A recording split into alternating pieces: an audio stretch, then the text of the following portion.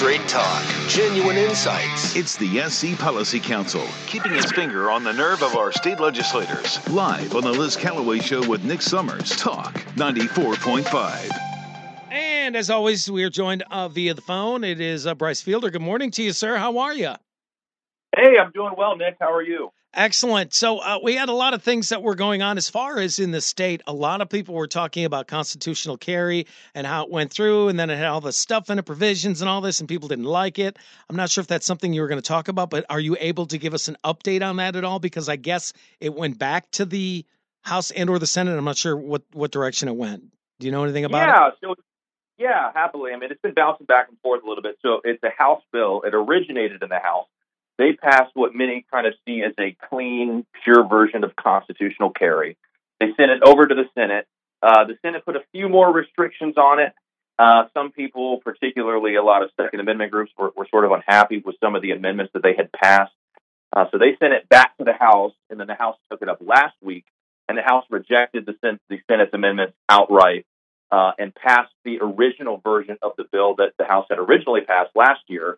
And so really what this is setting up is it's likely to go to conference committee, where you're going to get 3 House members and 3 Senate members, and they're going to try to kind of come together and negotiate a compromise version of the bill. And so we'll have to see how that plays out. But for now, we kind of know where each side, House and Senate are sitting. Okay. Appreciate that update. What else have you been working on? What do you got your eyes on? Well, this is a really exciting week for kind of the economy of South Carolina and the future for businesses here. So I think we've talked about this issue a little bit over the last 2 months, but we have some issues with the civil liability system here in South Carolina, particularly which says that if you are partially at fault for an incident, whether as a business or an individual, you can potentially be held liable for an entire legal verdict. And so that has not only hurt many businesses here that have been held, disproportionately liable for injuries that have taken place, but it's also served, in our view, as a deterrent for some businesses to locate to South Carolina. And so this is an issue that we've talked about really since last year. It's finally getting some momentum. And this week, there's a committee looking at 2 bills. One we think is a really good idea. We like it. And the other one we have some concerns with. So the first one basically makes some tweaks to the rules that says that in a civil case, juries have to consider the actions of non-parties as well as defendants. And the reason that's important is because let's say there's an injury involving multiple people and only one person is sued. Well, under the current rules, the jury can only consider that defendant in court that day for purposes of figuring out who's at fault, even if they know that someone potentially outside of the courtroom could have been responsible for an incident. Current law says they're not allowed to consider them. And so that kind of by default pushes more liability to the defendant than otherwise should occur. So this bill, again, would just require them to consider potential actions of those, they're called non-parties, basically. And it would also get rid of this really kind of extreme rule that says if alcohol is involved in any sort of civil case, you could just be potentially, as a defendant, 1% liable and still forced to pay an entire legal verdict. So it would strike that rule, kind of move things in a fairer direction. The second bill in committee doesn't take any official legal action or make any changes to the law. It would just create a study committee to look at these issues. So it would basically have until the beginning of next year to produce a report on what it believes the sort of issues are with the system and what its recommendations are, specifically relating to kind of rising insurance premiums and also the state of our liability laws. Our concern with that is we think really this would just be a way to sort of delay progress or sideline existing good bills like the one that I just talked about. So we're certainly open to the idea that this is an issue that deserves discussion and debate, but we've sort of seen how these study committees can do their work, and we just worry that, businesses really need some sort of relief now. And if this committee has until the beginning of next year to produce a report, it could push progress out quite a ways. The stall tactic that you've talked about before. Yes, and this isn't the only case where they've the only issue, I should say, they've done something like this.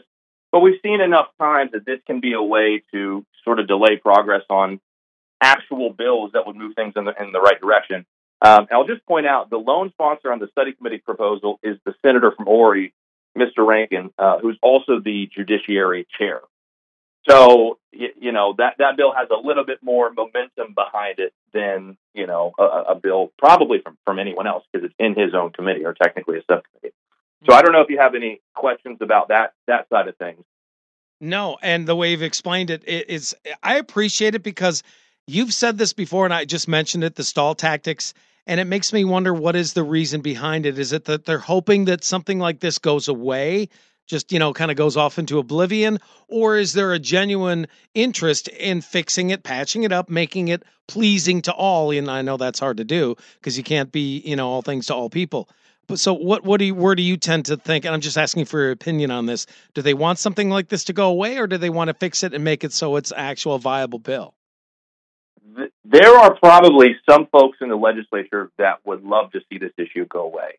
Okay. But having talked with so many business leaders and people in the community, grassroots organization, this issue isn't going anywhere. And in fact, I think now at this particular point in time, it has more attention on it than ever before. I'll give you sort of a similar situation that's been developing recently. So, the end of last year, the House assembled a study committee to look at how South Carolina selects its judges.